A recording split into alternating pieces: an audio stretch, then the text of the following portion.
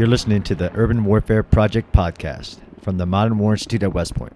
I'm John Spencer, Chair of Urban Warfare Studies at MWI and host of this podcast.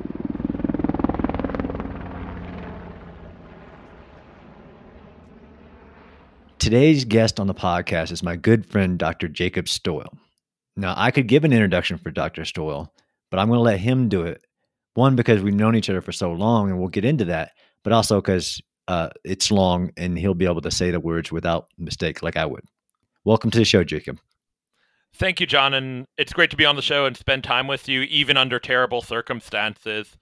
So I have a number of hats I wear. I am the Chair of Applied History at the Modern War Institute. I am an Associate Professor of Military History at the U.S. Army School of Advanced Military Studies, and I am a Senior Fellow of the 40th Infantry Division Urban Warfare Center. Amazing. And now you can tell, if listeners know me, why me and Jacob are close friends. But we also spent some time in southern Israel together in 2021. I'll let you say why you were basically our expert for a research trip into how the IDF approaches urban warfare, some of the challenges in the region. We were not just in the South, but in the summer of 2021, we spent 2 weeks in the Modern War Institute doing a lot of research from everything from approach to urban warfare to approach to underground warfare. But me and Jacob spent a lot of time there, and it's very memorable for me, especially as we start to talk about the attack, right? The day that will live in infamy, Israel's 9/11, just the horrible things that happened just a week ago. By the time this releases tomorrow morning, I've had lunch in Surdot. I've spent a lot of time in many of these areas, and Jacob took me to kibbutz and explained to me how it worked, and I got to meet so many people. So I want this to be fact-based, and it's closely related to an article I released this week on the Modern War Institute, saying what would be the challenges the IDF will face if it launches a ground campaign into Gaza. And we want to get there, but Jacob, could you give a little bit about your past research efforts, which I know are massive, but just a short summary on why were you our lead into studying the IDF and their approach to urban warfare?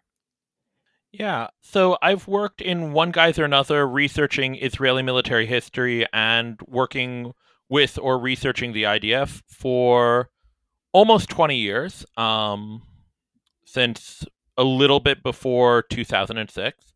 And I've spent years worth of time in the country. And so between language and kind of access, this has given me a great perspective on various aspects of it. And I've done a lot of work with the urban warfare side and also working with studying some of their national police forces, who we might talk about a little bit later, who have a really big part of the urban warfare footprint and have a big part of the security footprint in a general sense, and took a big part in the response to these events and in the operations that have followed. As part of this, I've managed to spend time with lots of different parts of their ground forces.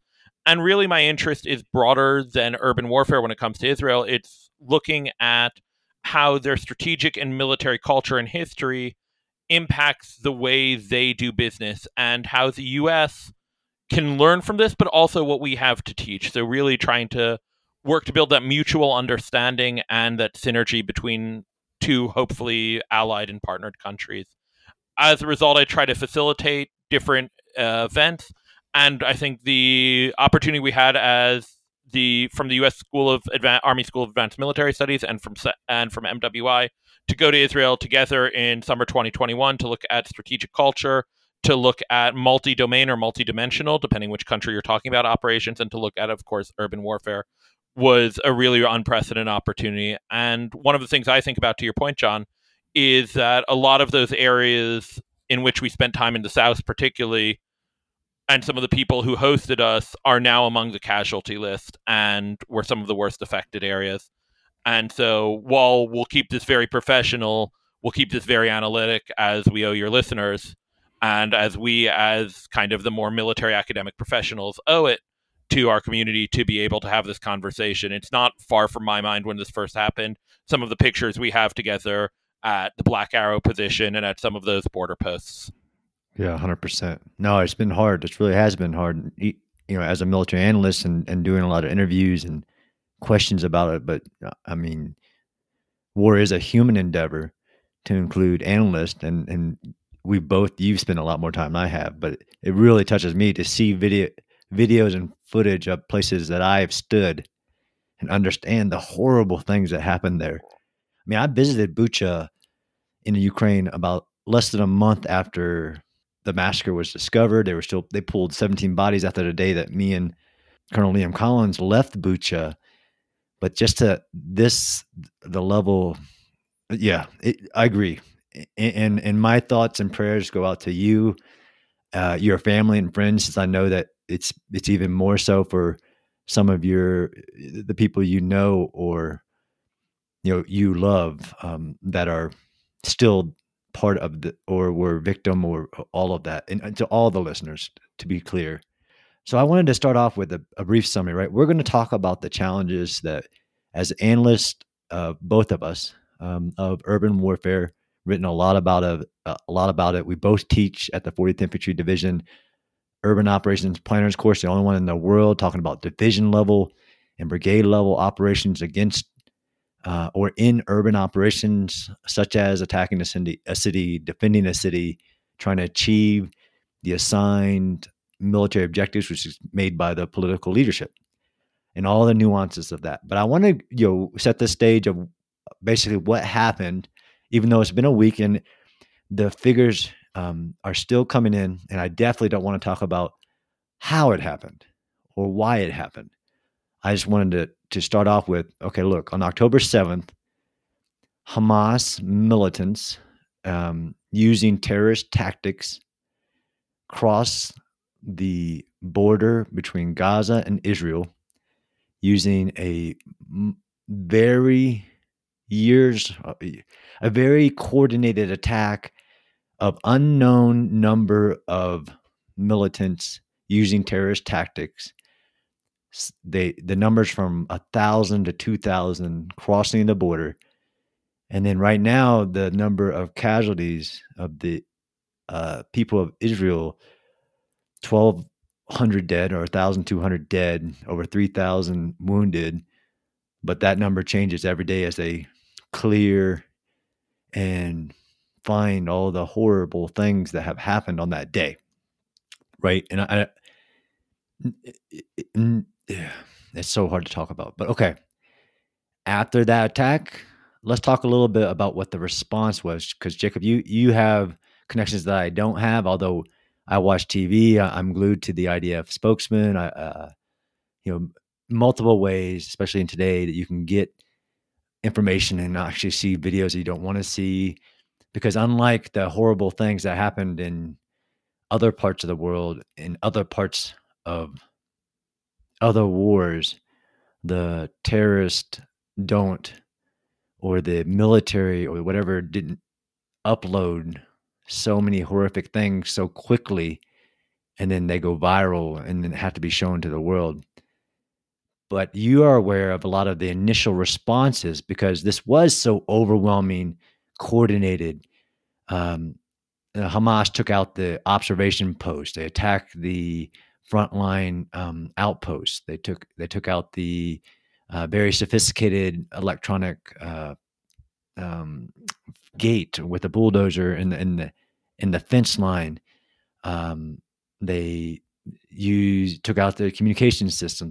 They used drones. They overwhelmed the IDF and then entered civilian, these kibbutzes and small villages and just started massacring, mutilating, and killing everybody.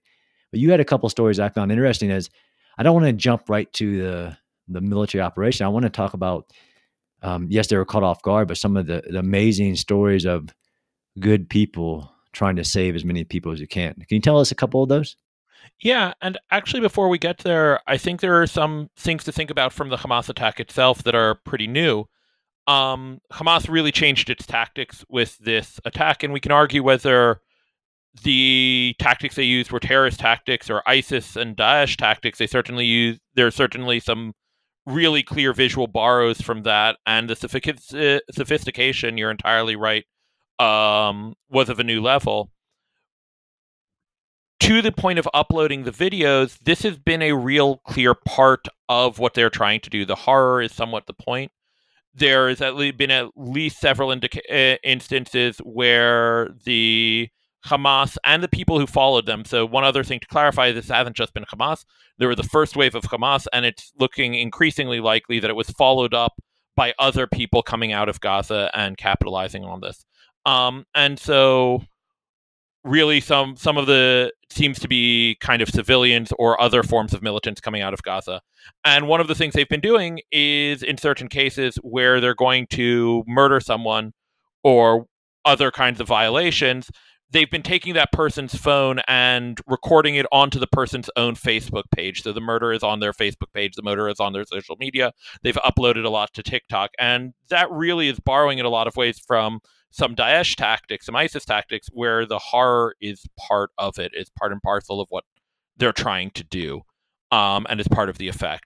And so I think it's worth saying that part of the reason these videos are circulating so much is because Hamas and its kind of co-conspirators or its allies and partners wish them to be circulating. And so we have to think about what we're watching beyond what we want to watch, right? We don't really want to see those unless you have to for work or for analysis reasons, but also what the effect is that these militant groups are going from. But in the initial response, I think we see some really interesting and great stories of the Israeli military system. So the Israeli military system is built very heavily along individual unit and individual personal initiative.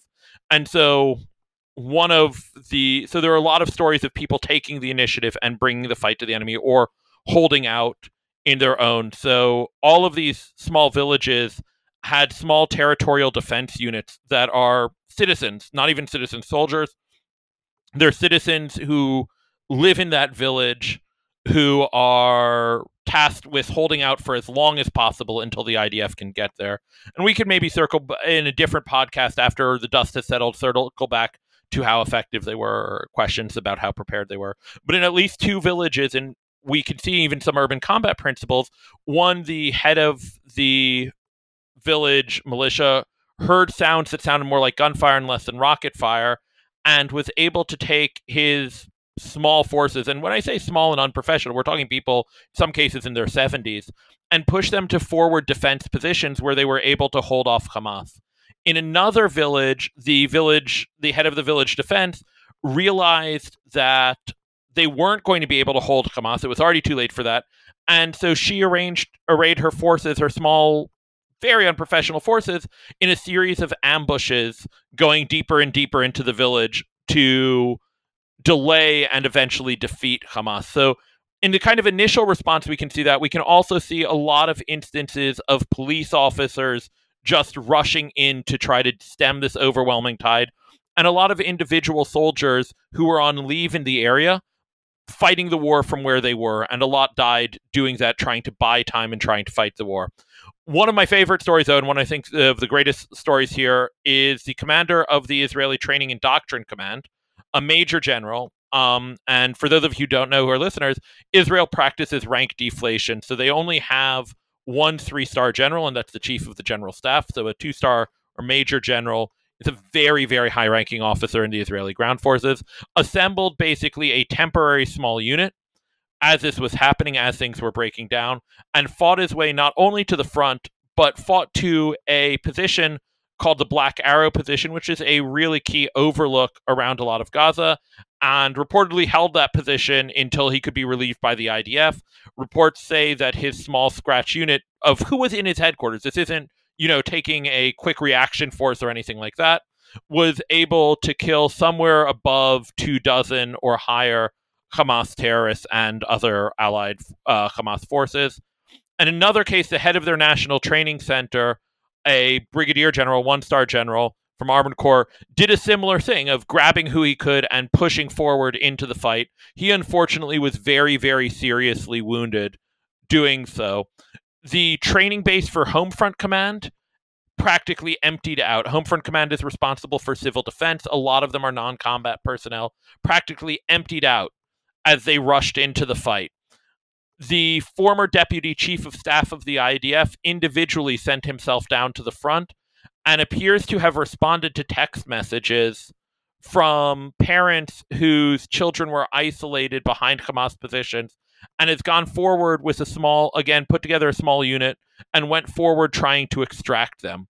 And so when we look kind of overall, part of what starts to be the story of slowing down this Hamas offensive are these individual stories of people going forward and doing what they could when it was in front of them, even if that's not part of their position description, even if that's very different from what their position would normally require, or from what we might tend to think about the role of that kind of officer. And as things happen and as more comes out, there are more and more of these stories emerging. We can also see the tremendous impact both the Magav or border police and the blue police, the civil police, have had in rushing to the aid of forces and rushing to the aid of these towns. Now, for the people in these towns, these took impossibly long times, sometimes fatally long times. Um, but again, the rushing into fire, there's a video, a very good video circulating of a police unit rescuing wounded IDF soldiers from an APC, jumping out of their vehicle under fire, approaching the APC, and pulling out the IDF forces, and then going to rescue individual civilians. So there's lots and lots of that happening. As that progressed, the response became more and more organized. So you had self-mobilization of a lot of the IDF reserves, which may be something we can talk about, where people knew they were going to get called up and went to the front even before they had orders. But as the day progressed, and certainly as the second day progressed, a lot of the response became more organized. Units like the multi-dimensional unit, which would be similar to a multi-domain unit for ours, their kind of test bed experimental unit, went into action in one of the kibbutzim to try to liberate the kibbutz. Their special operations unit started to go into action to do hostage rescue, as Hamas had kept hostages on some of the kibbutzim in Israeli territory. And the Israeli Air Force and the Israeli Navy went into action doing air interdiction to prevent further waves of Hamas and allied terrorist organizations, or even just kind of murderous civilians, from crossing the border further. It's hard not to, when you say the multi domain. This is one of the units you took us to understand the experimentation and how the IDF are approaching multi-domain operations. So I remember that unit and those people. So that's hard. So talk to us a little bit about that, because some people hear the number of recently 300,000 reserves called up. Give us a quick overview of what the active duty IDF is, how the military is built on this reserve call up. How long are you required to stay in the reserves? And what is that number in comparison to the available? Yeah, those are great questions. And on the what we just were talking about, the multidimensional unit, unfortunately, the commander of the unit, who we met when we were out there, was killed in action as part of leading the liberation. The colonel, the commander of that unit, was killed in action while leading his forces into the liberation of one of the kibbutzim. And that's actually something to talk about here, which is the different idea of what officer leadership looks like. In a traditional U.S. construct, the job of the officer is to go forward and lead from the front, but to manage the battle. In a lot of cases in the IDF, the job of an officer, especially in a difficult situation like this, the job of a combat leader even, is to lead from the front and really lead their forces into the battle, to be that example to everyone else. I remember that. I remember in studying the Battle of Jenin, there was an issue with where was the commander, and immediately one of the first reports of an officer killed in the opening hours, I saw that the Nahal brigade commander was killed, and everybody's like, "Well, why was the brigade commander fighting?" And I remember the lessons that you taught us, or we learned in our trip, about how that's the role of the commander is a little bit more different, and of course context matters, the battle matters, than maybe the U.S. or somebody might approach it. Yeah, and in that case, Colonel Steinberg, the commander of Nachal, was taking his headquarters unit, his kind of forward headquarters unit and bodyguard, and was rushing to try to find and rescue isolated individual soldiers and small units, or at least that's what the reports are shaping up to look like.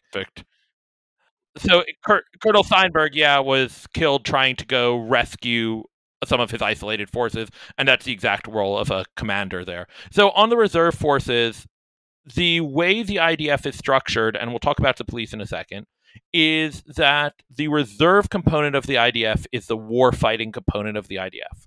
The conscript form part of the IDF, which we often mistakenly call the active, but it's really to think about it as a conscript, has a lot of the administrative functions, a lot of the intelligence functions, the logistics, the sustainment, but less of the warfighting functions. For those who are in combat units, with some very, very few exceptions, especially which are largely on the naval end and some other things, the role of the time in the conscript duty is to manage day-to-day security situations and prepare you for your longer reserve service. And it used to be for a time that reserve service went up into 55. Now, for the most part, required reserve service for combat units is up to 40. So you'll do somewhere between 1 and 6 years on average in your conscript time from the time you're 18. And you could stay longer as an officer in some other positions, but then you switch to reserve, and reserve is really where the majority of the warfighting units are and what Israel fights its wars with. The conscript time is just meant to hold on for a brief period. Yeah, and I remember the debate, and I know my episode on the Israeli approach to urban warfare with General Finkel. There is a debate in the Knesset and within the military about increasing the size of the standing force, the mandatory service, which does include some career officers, right? Career soldiers. It does. So more career officers, there aren't really career NCOs in the combat arm of the conscript force. You can have warrant officers in the conscript arm of the combat force of the IDF. They are mainly non-combat. Even if they start out as combat soldiers, to stay career as an NCO, they'll switch over to a non-combat profession. But you do have career combat officers, and it's a challenge, right? Because the conscript force is better equipped to deal with the newest situation. So Jenin is a really good example. The reserve force had been used to fighting in Lebanon, and now they're in the urban environment of Jenin, whereas the conscript force had, through the early part of the Second Intifada, been starting to experience urban warfare. The conscript force tends to also be in a lot better physical shape. But the reserve force has more experience, and you see this in the Second Lebanon War, where the reserve force is used to fighting in Lebanon, and when it goes in, it's like, okay, we've done Lebanon before, we'll do it again. And there's some element of that on Gaza as well. I wanted to show the representation of that. I think is it the commander or the deputy commander of one of the current operations that we're going to talk about? And you look at his bio, and he has served in almost every recent Israel Defense Force war in time, which is crazy because you go down his bio, and you're like, he was there, he was there, he was there, he was there. And as you introduced me to people, and a couple of people I have on my podcast, that is I think unique to the Israel Defense Force. We have a reserve officer who served in like every major battle that of their lifetime that Israel has been involved in. I agree with you. And if you want to think of the most extreme example of this, there is someone currently doing reserve service who is over the age of 90.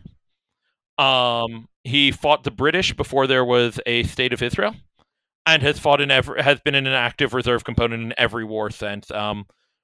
He is armed right now, but he is giving lessons learned to units who are about to go into the fight from his vast experience. So the number's a little bit hard to pin down. There was the initial self-mobilization and first-tier mobilization that happened in 48 hours. The rough numbers for that are somewhere over 300,000. The government then authorized an additional call-up of 360,000, but that may also cover some of the people who mobilized themselves to the front in the first call-up. Now, in addition to that, There's also the police and the border police who've mobilized their reserve and are drafting in volunteer reserves from people who do not have reserve duty anymore, who've aged out of it, but are needed to cover police functions and rear area security, since so many of the police in the South were killed during the initial onslaught and then subsequent response. And then there are the village defense forces along the north who've been taking part in the defense from Hezbollah attacks, as well as in the West Bank, who are also getting plussed up with reservists. So it's actually a pretty hard number to tell how many people are mobilized right now. What's the before mobilization? What's the standing? You call it conscript force numbers, like 175, 165? Yeah, about 169 to 175, depending on the year, somewhere around there. Maybe as many as 200. In theory, the reserve component is about 400,000. Yeah, and talk to me just really quickly about this self-mobilization factor that you've told me about before, and we heard stories about where something happens in Israel, and then people self-mobilize to their units because reserves are assigned to units, right? They're not just assigned to the Yeah. military. That's something different than our reserves, right? I saw somebody ridiculously comparing, saying that Israel has called up more reserves than the entire U.S. military reserves. I'm like, look, that terminology doesn't it's not comparable in the way it's the way the roles and the functions. But talk to me about self mobilization. Yeah, so you're entirely right. It's a really different idea, and some of the reserves who have to do additionally voluntary reserve duty can be called up as much as 3 days a week every week, right? So there are different tiers of readiness, but voluntary mobilization has been a feature of Israeli national emergencies, where people report to their organic units before they're mobilized. So they know they're probably going to get mobilized, and so they will show up to their unit and kind of start going, knowing that the mobilization order will catch up with them on the way. And it's been a really big feature. The other thing that happens are people who are exempt from reserve duty or have finished their reserve component or have a temporary exemption, such as they've lived abroad for the last 2+ years.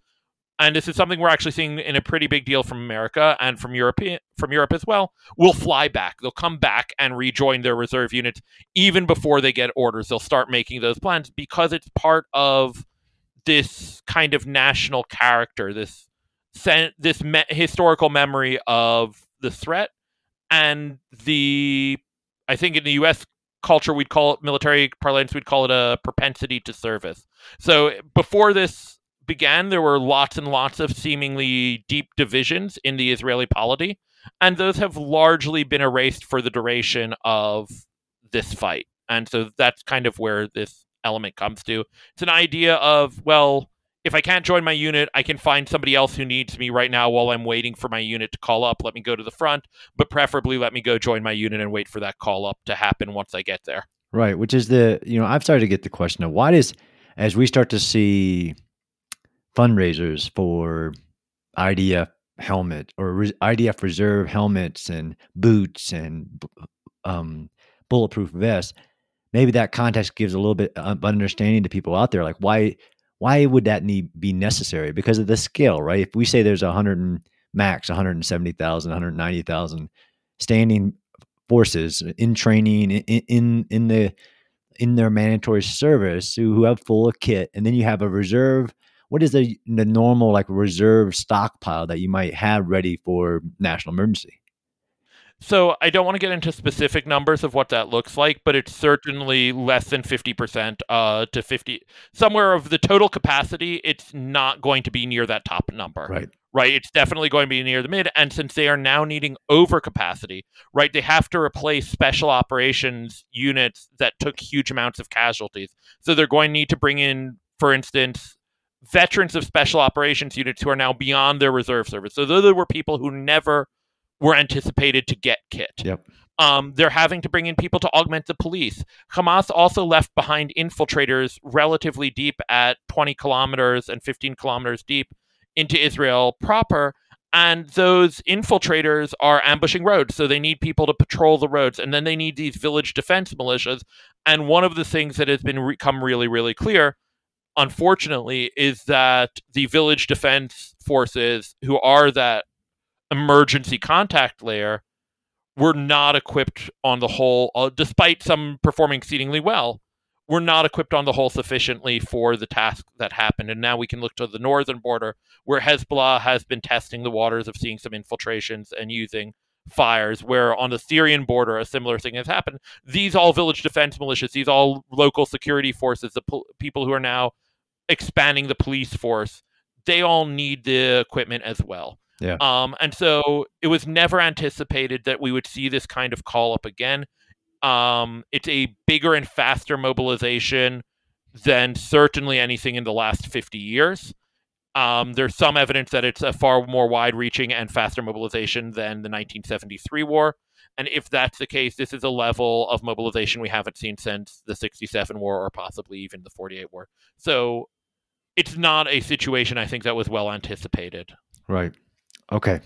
So, we got to get to urban warfare, right?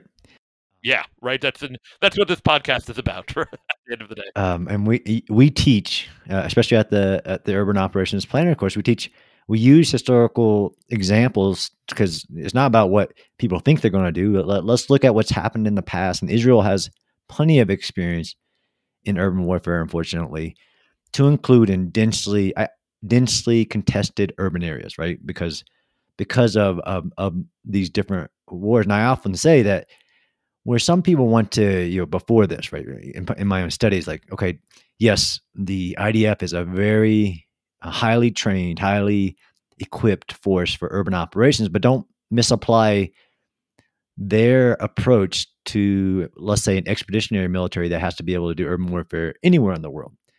IDF had very specific environments, although it's very varied since it has so many potential operations from the north to the south to the east to the west. I mean, the environments are so drastic in a short amount of geography, right? And I learned this even going into a Hezbollah tunnel in the north versus a Hamas tunnel, and the geology is just different. But the problem of understanding what a potential ground campaign, since because of the time we're talking about this, it hasn't happened. I did think, and that's why I wrote in the article, although I did show vignettes of like operations that I think that a ground campaign with what we think the political objective is. And if you want to weigh in on that, only, Israel knows the political objective. I did in the article compare like operations in which are modern examples of a large scale combat operation in dense urban terrain. And I also give, I don't like the media comment that while Gaza is a highly dense urban environment, and by Gaza I mean the cities within the Gaza Strip, because it's not one contiguous urban area. The media says it's the most densest place on the earth. I don't know where that got it. I think if you Google it, it comes up. It's not true. Just fact based. And the most dense portion of the Gaza Strip is Gaza City. And the most dense portion of that is about 9,000 residents per square mile. And that's how we measure density in general. There's no agreement. And Baghdad is way more than that. Mosul's way more than that. It's not the most dense. As a matter of fact, no city in the Gaza Strip even makes the list of the top 50 most densest cities in the world. Doesn't mean it's not a massive challenge to conduct a military operation in. It's just not true. But so I listed examples in there because if you're going to compare it to what we think might happen, history is a good guide, as in histories of like operations with a large scale combat operation, a defending element, certain capabilities. And I want to talk through those. But before we start that, because I have a list of challenges, right? The challenges we think at this point, if a ground campaign is conducted into the Gaza Strip, into the urban areas to achieve the political goal, which I personally, John Spencer, think is the one, which is to clear urban terrain in order to remove Hamas military capability. Politicians will say a lot of things, but nobody knows what the mission will be given to them. I'm guessing that will be, based on what I've heard so far, the military objective given to the IDF. And that will be an air, land, sea, cyber, space, full joint operation to conduct that objective.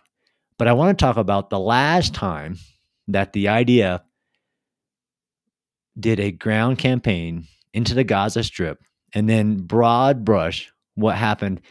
And that's another reason why I threw some stuff into the article, but I have the expert in that. And what happened? What was the scale?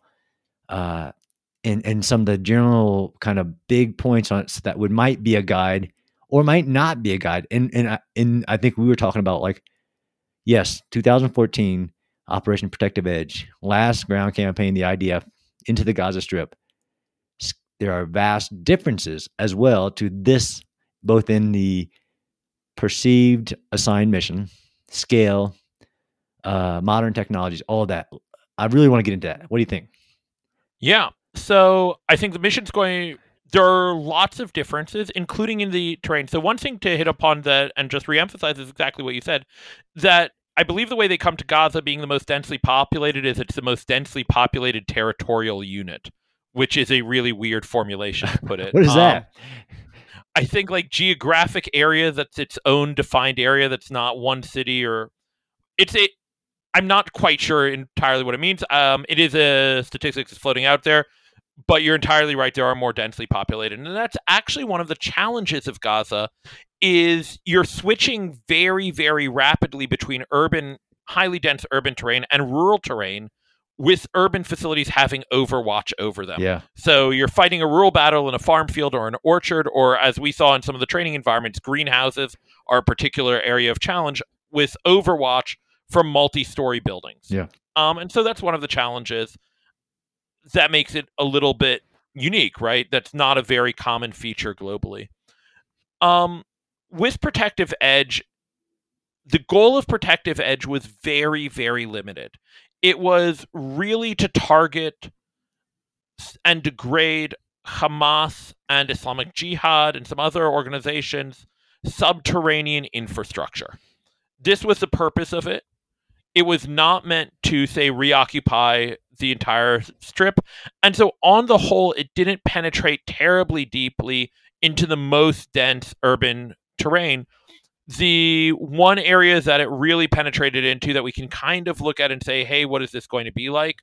Was the penetration into Shajaya, which is almost a suburb or a neighborhood of Gaza City, but is still not the most dense. It's really the kind of eastern outskirts of Gaza City. When's the last time, Jacob, that you think that the IDF have been in the center of Gaza City? With the exception of certain special operations units, I don't think off the top of my head they've been in there since the Israeli withdrawal from Gaza in 2005. So it's been a really long time since they've been there. Now I could be off on that. There may have been some penetration in the 2006 war, or some limited penetration into 2008. But from my memory, there hasn't been any major operations in kind of the most dense core since that kind of 2000, since the withdrawal. To give you an idea of how long it's been. Which is, of course, one of the reasons reserves are going to be interestingly useful, and useful is because you'll have people who served in Gaza City itself and in the most dense areas of Gaza City. That's right. Yeah, that's unique, right? Because even as a U.S. military, and I was in the Battle of Slaughter City, I was in. It's rare for the U.S. military to be like the people who fought in the Battle of Mosul, or that even supported the Battle of Mosul in 2017. The U.S. forces that supported it had never been to that area ever in their life. They had to learn it when they get there. That's one of huge advantage to the IDF. Is that you have many people who will be involved in the operation that were involved in the previous one. Yeah, and that's a really important one. Now we're getting a little bit on in time for it to be, 2005 to now. We're kind of hitting that 20-year mark, but there will still be people, and especially some of those voluntary reservists who've come back in will have that memory. So Protective Edge was actually a fairly limited penetration, although it was high tempo, and it had a very limited objective of destroying that tunnel infrastructure. And so I think there's a limit to what we can do from what we can learn from it. So destroying a tunnel complex, I could actually get. I actually, you tell me if I'm wrong. I watched an interview with the deputy commander of Operation Protective Edge, and he said his mission was to reduce. Right. That is, in fact, a better way to to say it. It was to reduce the subterranean infrastructure. It was not entirely to destroy it. That would have been a less limited operation. You're entirely right there. It's to reduce it. And particularly to what the goal was to eliminate the majority of the subterranean infrastructure that crossed the border from Gaza into Israel. Yeah. And okay, let's talk size, right? So, I don't want to speculate on what the size of this operation will be. It'll be massive. In 2014, from what I was able to, the graphic, a really good study on Operation Protective Edge. It was 3 divisions, 75,000 reserve call up. Is that sound about right? That sounds about right, though that can be a little bit misleading because they weren't maneuver divisions working in the way we think of it. And a lot of those divisions were sent elsewhere, right? Were sent to secure, those forces were sent to secure the northern border, sent to secure the West Bank. It said, because there was an ongoing operation in the West Bank at the time, Operation Brother's Keeper, to try to bring back kidnapped Israelis who had been kidnapped in the West Bank. Right. So there's so yes, that's roughly accurate. Um but this will be and already is an order of magnitude different. Okay, let's talk challenges, Jacob. I don't want to rush through it all, but there is a stop into what they let me do on my own podcast, just because the literally the audio starts to tweak out. The challenges in which, given the past, and you were no, I did, the article. I want to talk about that. I don't want to talk about the all the lessons learned from past experiences, where I do believe, even though I'm listing challenges, the IDF has developed many um, solutions, approaches to the challenges. I just want to talk the challenges and say how big of a challenge they are, the fact that they will be present, because no urban operation is the same. The terrain is not the same. The density is not the same. The enemy capability is not the same. The mission is not the same. But we kind of have an ideal of the status of the IDF. We have the status of the mission. We have a status of Hamas. We have a status of even Gaza, as in, yes, I think Hamas, and I'll talk about it, has been able to, unfortunately, gather an immense military capability, but it isn't as what we might see like in the 2017 Battle of Mosul, where ISIS had 2 years to prepare defense. And yes, you could say Hamas has had 9 years to prepare defense, but that's not like the phased defensive lines that ISIS created with massive tank ditches and obstacle belts and all these things, because most of Hamas's preparation has had to be under concealment, at least from aerial observation and things like that, although they clearly were able to mass a lot despite that.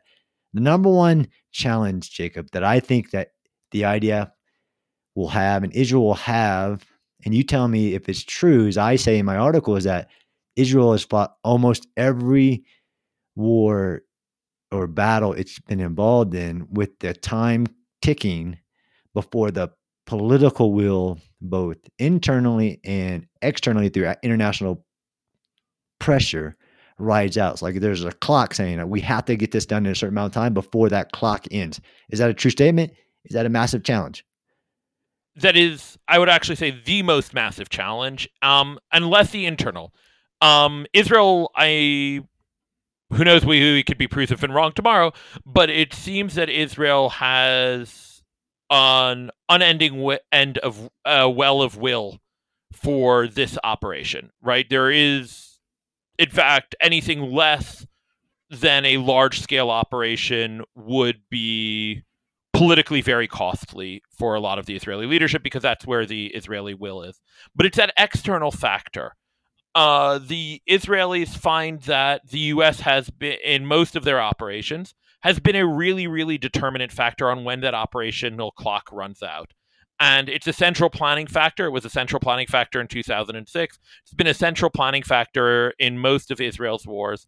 Is when will the U.S., particularly the international community, a little bit less so, but in more general, call the clock? When will they say it's time for you to end the operation? And can Israel hit victory conditions before then? So that is really the number one issue going on right now in terms of the success of this operation. Given enough time, the Israeli military will be able to largely dismantle Hamas because of the overmatch.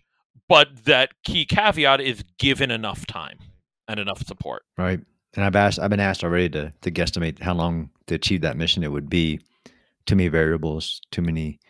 Um, I agree with you. Even the 1973 Yom Kippur War and the Battle of Suez City, which you helped me, and the IDF history department helped me with, and the understanding of how much time was a factor in launching that operation and preparing for it and trying to execute that urban operation against Suez City factored into what eventually happened.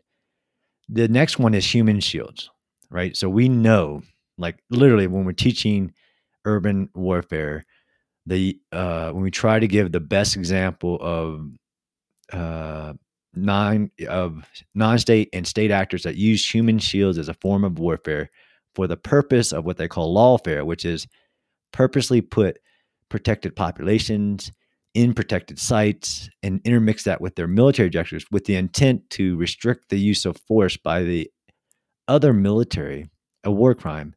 How big of a factor? Well, one, so the example we use is Hamas because this is what they do, but how big of a factor is human shields in the challenge of conducting the operation that might happen? Yeah, it's absolutely a phenomenally big challenge, and also because it ties directly into the other challenge of international will and international time. So you see traditionally civilian casualties start to really horrifically and unfortunately escalate. The kind of tragedy of what's going to happen to the people of Gaza during such an operation is enormous. And as that escalates and as that tragedy grows, generally the international appetite for continuing the operation drops. And to go to a point you made earlier about how long they've had to prepare this, well, they haven't made the kind of fixed defensive lines that Daesh was able to make in Mosul and elsewhere. What is important about this is they have built almost all new construction and building and infrastructure in Gaza with a dual purpose, with military tied into the civilian infrastructure. So it's not that there are tank ditches, but there are potentially firing points and stockpiles and communications headquarters in mosques. Famously, in the Gaza case, they've launched rockets and have rocket storage in hospitals, in school areas, and obviously in civilian houses and neighborhoods. And to complicate the matters, one of the things we always teach when we teach about urban warfare is see if you can offer the civilian population a way out. And the U.S., as we're speaking today, has been trying to negotiate with Egypt to allow for a humanitarian corridor where the civilian population can leave Gaza. So far, those negotiations have proven unsuccessful. And so ultimately, this civilian population is going to be trapped in the area where fighting is happening. And Hamas has built their defenses with that in mind to really maximize the casualties and suffering of the Gazan civilian population during any military engagements, both for lawfare, but also for the purpose of playing to the ref, if you will, of going to the international community. And I really want to emphasize how much of a tragedy this will be for the Gazan population, who especially kids and people who have no choice but to be in harm's way during this urban operation. Right. No, me too. And 100%. And even as we speak, as we're recording this podcast, there is international pressure building on the air campaign that the IDF have launched because while they were surprised, and this is what I learned again, that the IDF has a massive target list based on Hamas military targets, command and control cells, bunkers, tunnel complexes, leadership that are all pre-designated as that's a military target. And the IDF, which I found surprising, and we talked about even in our course about the need to have that targeting in the legality and in accordance with all laws of war. And one of the things I found even in 2014 Operation Protective Edge, how many legal advisors were pushed to the tactical level, because usually you keep those at a higher level, right? Pushed to the tactical level to make on the spot to ensure that, especially with targeting, it was in accordance with the law of war before the target was engaged, and all proportionality, necessity, distinction, all of these aspects. Yeah, and in 2014, they went, as well as in some of the other operations, they went actually above and beyond. If you want to compare to USA rules of engagement in the Mosul context or things like that, they went above and beyond the legal standard in geofence text message to people who live near some of the key targets, telling them to avoid them or that there was an incoming strike, as well as roof knocking, Yes. which is an IDF or IAF tactic of dropping a low yield device on top of the roof a couple minutes before the incoming strike to really tell the people to leave that. And one of the changes you've seen with this operation is you've seen far less of that. So a lot more staying towards the law of armed conflict, but less of the above and beyond requirement. And this is partially why there are so many targets being hit right now, is some of those were targets that in previous and more limited campaigns were viewed as too high risk to hit. Yeah. That they were critical Hamas infrastructure, but too high risk in their environment to hit. Right. And so they're on the target list now. Yeah, and I didn't want to go into again. I'm breaking my own rule with not going into Yep. what the association, but I have seen. I just tweeted out actually about the leaflets. Right, there's so many strategies in which you can make steps to protect civilians in this in operations like this. Ideally, what you do, if possible, again, time is always a factor, is surround a city, empty it, wait and empty in the entire civilian population, which never happens. They always, a portion always stays, but you get 90% out, whatever. But leaflets, calling, text messaging, establishing green corridor, like all that. I said I wouldn't get into the solutions. The next challenge, and we talked about it, is the tunnels, because it goes with targeting, it goes with human shields.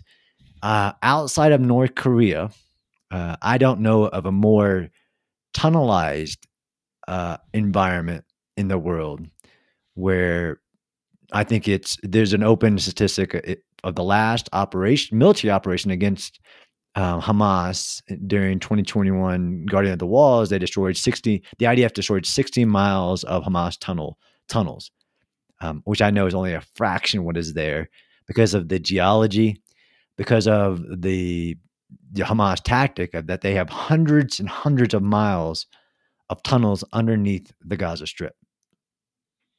Yeah, and that's a really, really particular challenge. And we should talk about there's also a difference between something that the Israelis have gotten very successful at, which is defending against infiltration, especially cross border infiltration by tunnel. And that's something they've actually been helping U.S. Department of Homeland Security with. And going into an area where there are just a huge density of subterranean construct, right? These are two different operations, and the expeditionary going into an area with this huge density of subterranean construct is certainly a unique and really difficult challenge. We've seen in the past subterranean constructs be used to allow for reinfiltration of cleared areas. We've seen them be used to move fighters around, to move supply around, to fight from, in some cases, a fighting position, subterranean-based fighting positions, and to shelter leadership, command and control, and resources. So any part of this operation will involve the search for subterranean constructs and then engagement. And what makes that really, really challenging is, at least if the past is any guide of the future, a number of these subterranean constructs have openings into, again, civilian buildings, but also buildings that are normally on the protected list, such as schools, mosques, hospitals, etc. Absolutely. And don't have time to get into the challenge of tunnels, massive challenge. You can't see there, you can't breathe there, you can't communicate, you can't navigate, you can't shoot, you can't do anything unless you have specialized equipment, specialized training. At this scale, it will be a massive challenge. Next challenge. And maybe a different podcast for a different time, since we've both worked on. Yeah, right. And we both had this giant question of like, okay, I understand the challenge of tunnels. Now you know it's in the environment. What are you going to do about it? Right. Which is the massive. So next one is rockets, right? So this is where Hamas is the military in Gaza. It doesn't have military capability, so it does resort to, I want to say, guerrilla tactics. It can't attack the IDF in depth, But the one thing it has, and clearly has more than previously, is rockets. How will that well, is that a challenge for the IDF in conducting a land campaign against Hamas rockets? Yeah, it's a challenge for really two reasons. One, it means there is no kind of safe mobilization area. When the U.S. thinks, it thinks about a seaport of debarkation or an airport of debarkation that's kind of outside the indirect fire range. The start line and all of the mobilization line and the support area for any operation are going to be inside that rocket fire. In fact, the majority of the country is inside that rocket fire, which brings to the next problem, which is that as long as Hamas can continue to fire rockets from Gaza, which it can do as long as the Israeli force hasn't largely occupied Gaza, it can continue to have an impact on the Israeli civilian population throughout, and it has the ability to continue to kill Israeli civilians, which are largely the purpose of these rocket strikes, is to kill and terrorize the Israeli civilians. It has launched already thousands of rockets. If Hezbollah becomes more involved at the point that Hezbollah or some of the forces in Syria are involved in this means the entirety of Israel will be under rocket fire. There won't be any part of the country that's not. And so it will be one of the key IDF missions, and a very, very difficult one, because a lot of these rockets are stored in those underground complexes and protected by human shields. Right, these are additive challenges. And I think that's something to really point out from the challenges you mentioned in your article. Each of these challenges are additive and exponential with each other. So it's not just Yeah, tunnels or human shields or rockets. It's rockets in underground areas protected by human shields. that's right. Yeah, because I mean, these rockets aren't sitting on the surface level. Although the IDF has a target list of known bunkers and things like that, none of these rockets sit on the surface level just waiting to be hit. These are usually in underground facilities, to include underground launching points that are only revealed at the last second. And I remember that from a lot of the footage of like Katyusha rockets and things like that in the 2014 ground campaign. And I'll actually give a shout out here to a part of the IDF that's often neglected when we talk about either urban area or the IDF, which is the Israeli Navy, who's really taken a lead very quickly in locking down their domain and has started to interdict rocket teams destroying some of these rocket launch facilities from the sea, and sending in naval commandos into Gaza, it Yeah, appears, as well. yeah, So we should remember that this is an all-domain operation. For as much as we want to talk about the ground, it's worth mentioning that the Israeli Navy is going to be involved in any urban fight in Gaza as well. yeah. We can't talk to the solutions to the challenge, Jacob. Now you're breaking it. Now I'm breaking the That's rule. right. Okay, next, anti-armor attacks. Right, I believe. Well, I know from studying urban warfare. Right, this is the tank is irrelevant ridiculousness. That entering, doesn't matter where on the planet, entering contested urban environments where the defender gets to establish its hidden points, its ambush points, its strong point defense, all of that. The enemy defender, or the defender in general, gets to do that. That's why I always say the defender has the initial advantage, because it gets to choose the time of the engagement. In order to defeat that, you have to have heavy, mobile, protected firepower that can penetrate concrete. Now, that means tanks. That means other heavy armorized things like bulldozers and things like that. If you're going to enter a contested urban defense, you need those things. So I believe, from the history of operations in Gaza and history of urban warfare in general, that will be a major target in a challenge, is anti-armor attacks from close and near anti-armor, ATGMs, basically anything from RPGs to cornets, stafagats, to javelins, to in-laws. Those are a threat and a massive challenge for any operation like that. Do you agree? I do agree, and it's one feature we haven't seen of Hamas's arsenal so much yet, and that is likely because they're preserving them for the next phase when Israel's on the offensive, which is that ATGM threat. Right. The RPGs, certainly, but the higher end of ATGMs like cornets are a very specific issue. And then there's another part of anti-armor tactics that we've seen Hamas and Hezbollah use in the past, which are large IEDs, really massive IEDs Yep. to disable tank treads Yeah. and to cause a end of movement, to allow them to use an ATGMs and RPGs against infantry or softer vehicles. In addition to that, we've seen already Hamas using drones Yes. to do a top attack on vehicles. So far, mainly ambulances. They've really targeted civilian vehicles and ambulances by drones. But we could expect to see that grow on that target list grow and start to be used against armor. Though, without going into solution space too That's right. much, the Israeli armor is fairly one of the newer models of it are some of the more protected vehicles out there. Right. I'm not going into solution either, but Yep. there are unique Israeli solutions to many of the urban warfare challenges of entering contested urban areas. And I like to remind on this one, anti-armor attack specifically, is that the U.S. Army lost 6 tanks in a single battalion entering in the Second Battle of Fallujah from volley fire of RPGs that didn't have the ability to penetrate the armor, but had the ability to at least mobility kill the vehicle, because it is a threat in dense urban terrain. And that's exactly goes back to the additive, right? Now, if you think about, you can have your anti-armor move in a protected or concealed subterranean environment to only fire at a position of maximum effectiveness. You can time that together with large-scale IEDs to get those mobility kills, to cause casualties who will then need to be evacuated by soft-skinned vehicles like ambulances.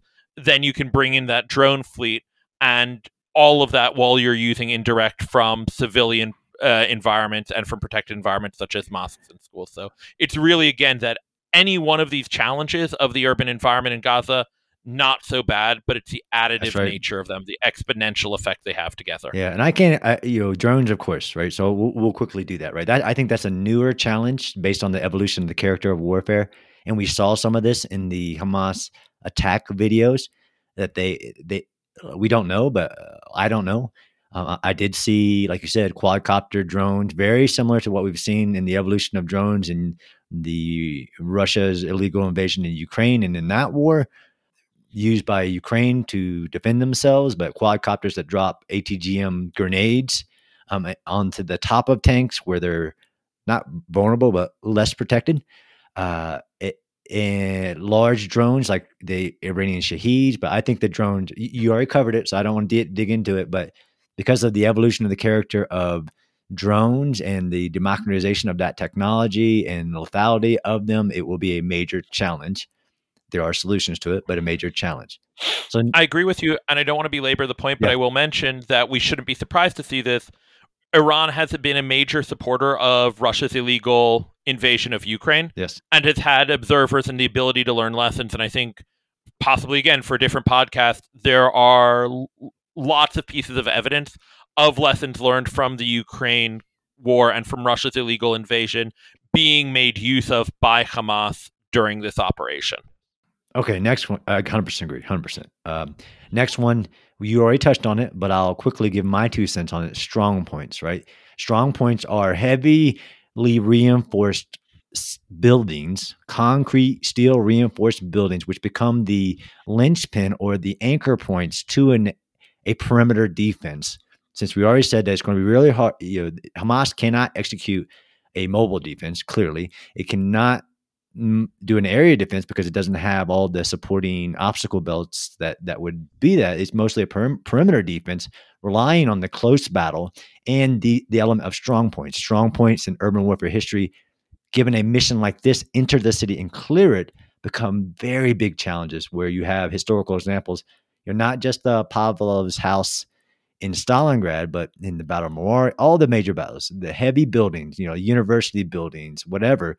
But like you said, Hamas has been working on this and has specifically built buildings that will serve as their strong points and where they can turn, which will become, because you don't achieve the mission to clear military capability. You cannot bomb to that, accomplishing that mission.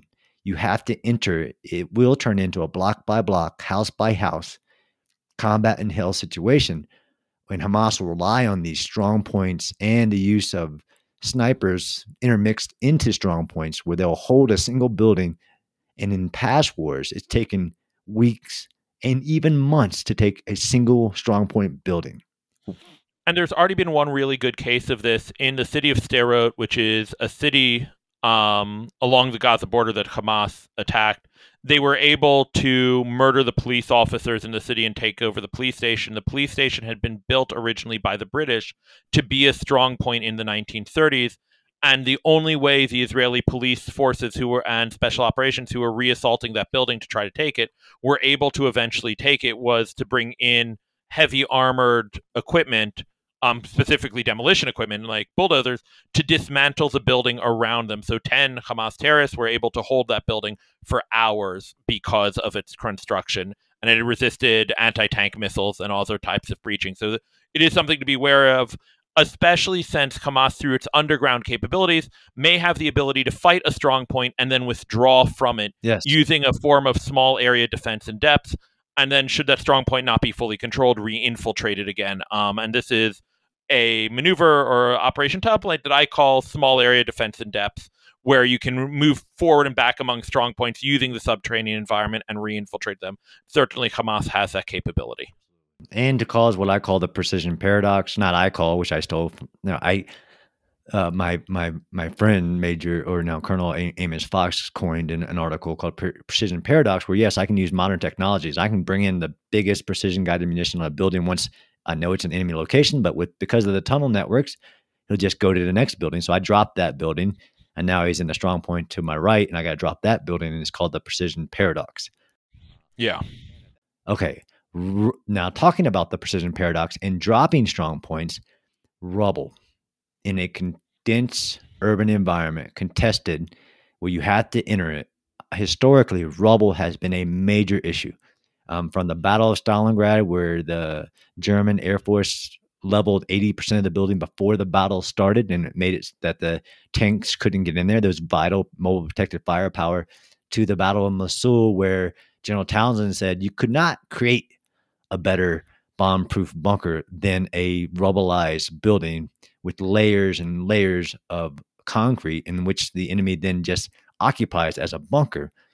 Do you believe rubble will be a challenge for the IDF?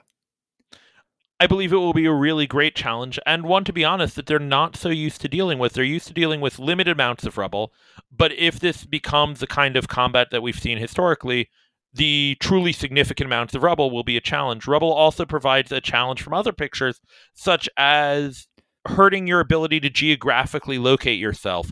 A lot of soldiers will use landmarks and build numbered buildings as a way to locate their position and to understand their movement. The more an environment is rubbled, the harder that becomes. Also, those mobility corridors for the armored vehicles that are integral to combined arms movement in urban warfare will become a challenge. And also, it will eat engineering assets that are needed elsewhere in terms of clearing that and opening up those mobility corridors. The rubble is going to be absolutely a major challenge for the IDF. Yeah, absolutely. I mean, all your lines of communication, right? A mobility corridor, evacuation corridor, all those corridors. Supply routes. Yeah, supply routes, all of that. All right, so next one. So we talked about, absolutely, war is a contest of will, maintaining the will at all echelons, especially international will for the operation, or in the execution of the operation.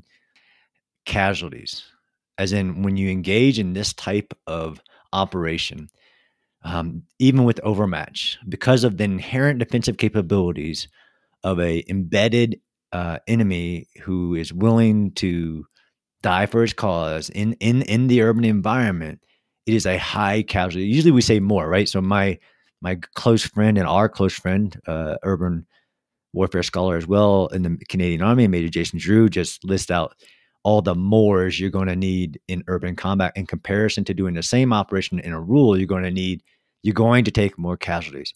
You're going to need, which is another challenge, but you're going to take casualties because of the inherent advantages the defender has. How much do you think casualties, and historically, what is the impact of IDF casualties on will or on the operation? Do you think that is a major challenge, or is it because it is tied to will, not a challenge?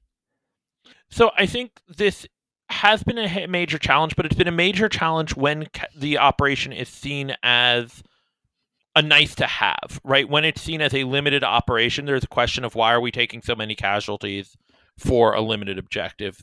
That's not going to be so much the case here.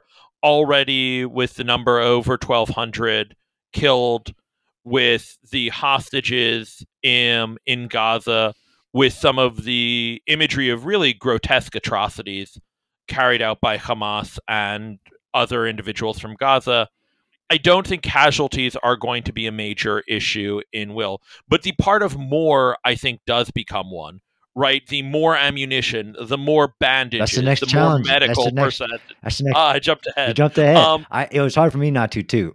How many casualties did the IDF take during Operation Protective Edge in 2014 in Gaza? Off the top of my head, it took in the dozens. Yes, I think it took somewhere around 66. 60 or 70. Yeah, And then somewhere around 500 wounded, yeah. 500, 600 wounded, Okay. somewhere in that number. But that's all really off the top of my head, so I don't want to stand on those numbers. Yeah, I put it in the article. What's the reported number? But I don't put in the article is what the Iraqi security force casualties were in liberating Mosul was estimated about 10,000. Right. Very different order of magnitude. And the IDF probably cannot afford 10,000 casualties, right? That's beyond its afford number given its size, but it's willing to take, I imagine it will be very much willing to take the casualties here. You'll probably see higher casualties right now than you will have in previous IDF wars because, again, the medical system is strained, the medics are strained, but as they are mobilizing and continuing to mobilize as a society, that's also going to become less strained. So there's a window where that's hurting, Yeah. but that window will start to close. Okay, next one, more, right? Major Jason Drew, she likes me to talk about him on my podcast. More ammunition, right? You're going to need more food, more water, more psychological injuries, but ammo. Based on some of the challenges we're talking about, to include everything from interceptor missiles to main battle tank rounds to small arms uh, to active protection system rounds. How much of a factor to artillery rounds, right? This is the interesting thing is that people still think artillery rounds, even after watching the battle, the pure competition in the Russia-Ukraine war, and understanding that they're firing 6,000, 10,000, 20,000 artillery rounds a day in some, like in the Battle of Bakhmut. How much artillery rounds are still a very vital part of this type of warfare, contested urban environments. How much do you think ammo stockpiles will become an issue for the IDF? They're going to be an issue throughout, and that's part of where the international support is so important, and particularly the U.S. support. In the past, when the U.S. has wanted to force Israel to end an operation, it's threatened resupply of things like Hellfire missiles or rotor assembly nuts or things like this. It's been a case of leverage. So it's really going to need, the Israelis are really going to need that more and more and more, because you're exactly right. This is going to eat a lot of those supplies. It's going to eat a lot of specialist equipment. It's going to eat a lot of drones. It's going to eat a lot of communications equipment. It's going to eat a lot of Kevlar, body armor, ammunition, grenades, you name it. It's going to eat a lot of that equipment. And so really the will of the US people, actually very similarly to Ukraine, the will of the US people to be willing to support this is going to be absolutely, absolutely critical. And so really it's almost a visible way and a measurable way where we can see if the US is putting its kind of money where its mouth is when it says we stand with Israel and we stand in solidarity, and the US population might put its money where its mouth is as well on that. And I do mean money here literally, right? Because it's buying and supplying all of these really critical goods. And that's only when we're talking one front. There's the possibility of escalation to two or more fronts, including Syria and Lebanon, as well as the West Bank, and that will just increase Yeah. that consumption rate. This is where I get frustrated when an uninformed person about the requirements of large scale combat operations says, "Why does Israel need ammunition? What it knows it knows the potentials of war. Why doesn't it have its own stockpiles of ammunition?" People don't understand the scale and expenditure of all ammunition in an operation like this, especially artillery rounds. Do you think we'd learn that in the last, 500 plus days, going on 600 days of the Ukraine war, is that this type of urban warfare requires immense amounts of ammunition. Even in the Battle of Raqqa, the U.S. Marine artillery unit in support fired 335,000 artillery rounds in a single month. That was more than it had fired in over 2 decades. The numbers are just off the charts on what will be required, and no country maintains, besides the U.S., that level of military industrial base capability to ramp up or stockpiles. And you're entirely right, and I agree 100% on everything you just said. I will say, do you think people would have learned by now? This is why I'm a historian, right? Is because there are a lot of, you would think people would have learned by now, and yet they haven't. Is that the historian mantra? Right, that should be. It should be our unofficial tab on our Army historian uniforms. You think you would have learned by now, right? But unfortunately, it takes people doing what you're doing and these conversations to bring to mind, oh, wait, we know how this is going to go. We know these kinds of expenditures. We need to ramp up. Yeah. Okay. So you're going to need more. And like you said, you're going to need more medical supplies. You're going to need more food, MREs, more than any country has stockpiled. This is why. This is when you say you stand with Israel, that means, and when you say support. And one of the first, I found this very interesting, but I found it interesting as a data point to show people that one of the first, when basically the Israel 9/11 happened, just like all Israel did for us and all other countries, we support you. What do you need to defend yourselves? And one of the first answers to that question from Israel was, I need Iron Dome interceptor missiles and JDAM. And that was one of the first requests over on the second day. I know the interceptors are going to play a really, really, and continue to play a really, really big role. And obviously food, right, when you've an army marches on the stomach, one of the resources everyone often forgets about is just keeping everyone this mobilized, how food intensive it is, and also mobilizing this significant portion of your population. Some of the things that you rely on as a country, such as the tomato harvest, right? Right now in the south of Israel is roughly the time of the tomato harvest. So you're going to see crop failure. You're going to see huge economic impacts of mobilizing this part of the population. So it's not just the stuff we tend to think about of more for the material of war, but it's also that societal sustainment of that equipment through finances, through food production. The impact of this period is going to go well beyond the immediate war. And so another thing that will come up is people are going to say, well, the fighting's over. They don't need any more aid. We can see historically that's not the case. This is going to have a much longer tail than the initial combat phase. Absolutely. And this is, again, why do I see fundraising already to mobilize food to IDF reserve forces? Right. You got to understand the scale. Okay, last one, and I know I've already busted. I don't care. What are the unknowns? Like, we can predict based on the history of urban operations, the knowns of Hamas military capabilities, the knowns of IDF capabilities to achieve this mission. And I do think they can do it militarily. What are the unknowns that are the things that we don't know may be in the operating environment and to conduct a large-scale combat operation against a densely urban contested area?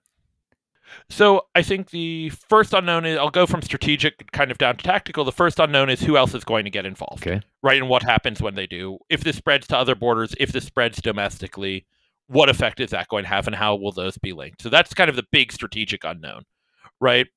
As we get down to kind of the operational level, Hamas has had a really long time to prepare for this.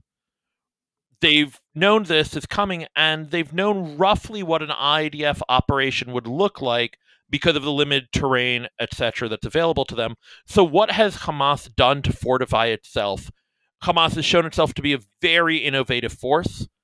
So what innovations has it made? To what extent are there IEDs? To what extent are there new uses of the subterranean environment? Hamas has tried to use the maritime domain quite heavily. So far, it hasn't been successful or terribly successful. What can it leverage in that environment? Has it received high-end capabilities from Iranian partners? So in 2006, Hezbollah had Chinese-made Silkworm anti-ship missiles that they brought out during a point in the war. So what high-end capabilities might be there? And then the last two are what capabilities globally has it brought to bear in terms of the information and cyber domain. Almost every war that Israel's fought, every major operation has had a large cyber defense component, as backers and friends of Hamas or Hamas itself or the Iranians have sought to launch really high level and serious cyber attacks on Israel's economy, infrastructure, and organizations. Also, EW perspective, what electronic warfare capabilities has Hamas been able to bring in from Iran and its expertise in that? And finally, will this internationalize? There has been calls for days of jihad and days of rage against Jewish targets globally. If that happens, that will be a profound effect and may change the risk calculus for international partners, right? We may want to stay further out, or if not the US, other international partners may lose their appetite for vociferous support if vociferous support could lead to terrorism at home. So whether this conflict internationalizes. See, that's why I brought you on. So my only one was surface to air manpad, missiles. So manpads like this. Oh yeah, those two. Like Stingers and SA-7s and all of those apparatus that would, because if you do have air superiority, air supremacy, air assets are a huge element, especially close air support, like attack helicopters and things like that, in an dense urban fight like this. But that's why I bring the experts on. And I would add to that, by the way, new uses of drones, UAVs, loiter munitions, that full panoply that we've seen in Ukraine, I could absolutely see playing a factor here. Absolutely. Well, Jacob, I went over my ideal time, but this is a huge topic of the challenges very specific to a potential ground campaign into the Gaza Strip, with lots of lessons from the past, from modern history. I appreciate your time. You think we would have learned by now. I love that mantra. I stand with Israel in the conduct of this operation. And if people want to talk about how do you overcome these challenges, come to the 4030D operations or urban operations planners course, and we'll talk about it. Thanks for your time, Jacob. John, thank you. I would say it's a pleasure, but it's a pleasure under a dark cloud of terrible circumstances. And I would repeat the plug for the 4030 ID Urban Planners course to start thinking about how we overcome these challenges. I hope we get to speak again. I hope we get to do another podcast together, hopefully on a happier time. Thank you very much for having me, John. Thanks, Jacob.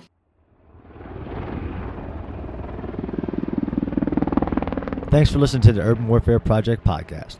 The podcast is produced by the Modern War Institute at West Point. What you hear in each episode are the views of the participants and do not represent the positions of West Point, the Army, or the U.S. government. You can subscribe to the Urban Warfare Project podcast on Apple Podcasts, Stitcher, or your favorite podcast app. And be sure to check out MWI's other podcasts, as well as the new articles we're publishing every day on our website. Thanks again for listening.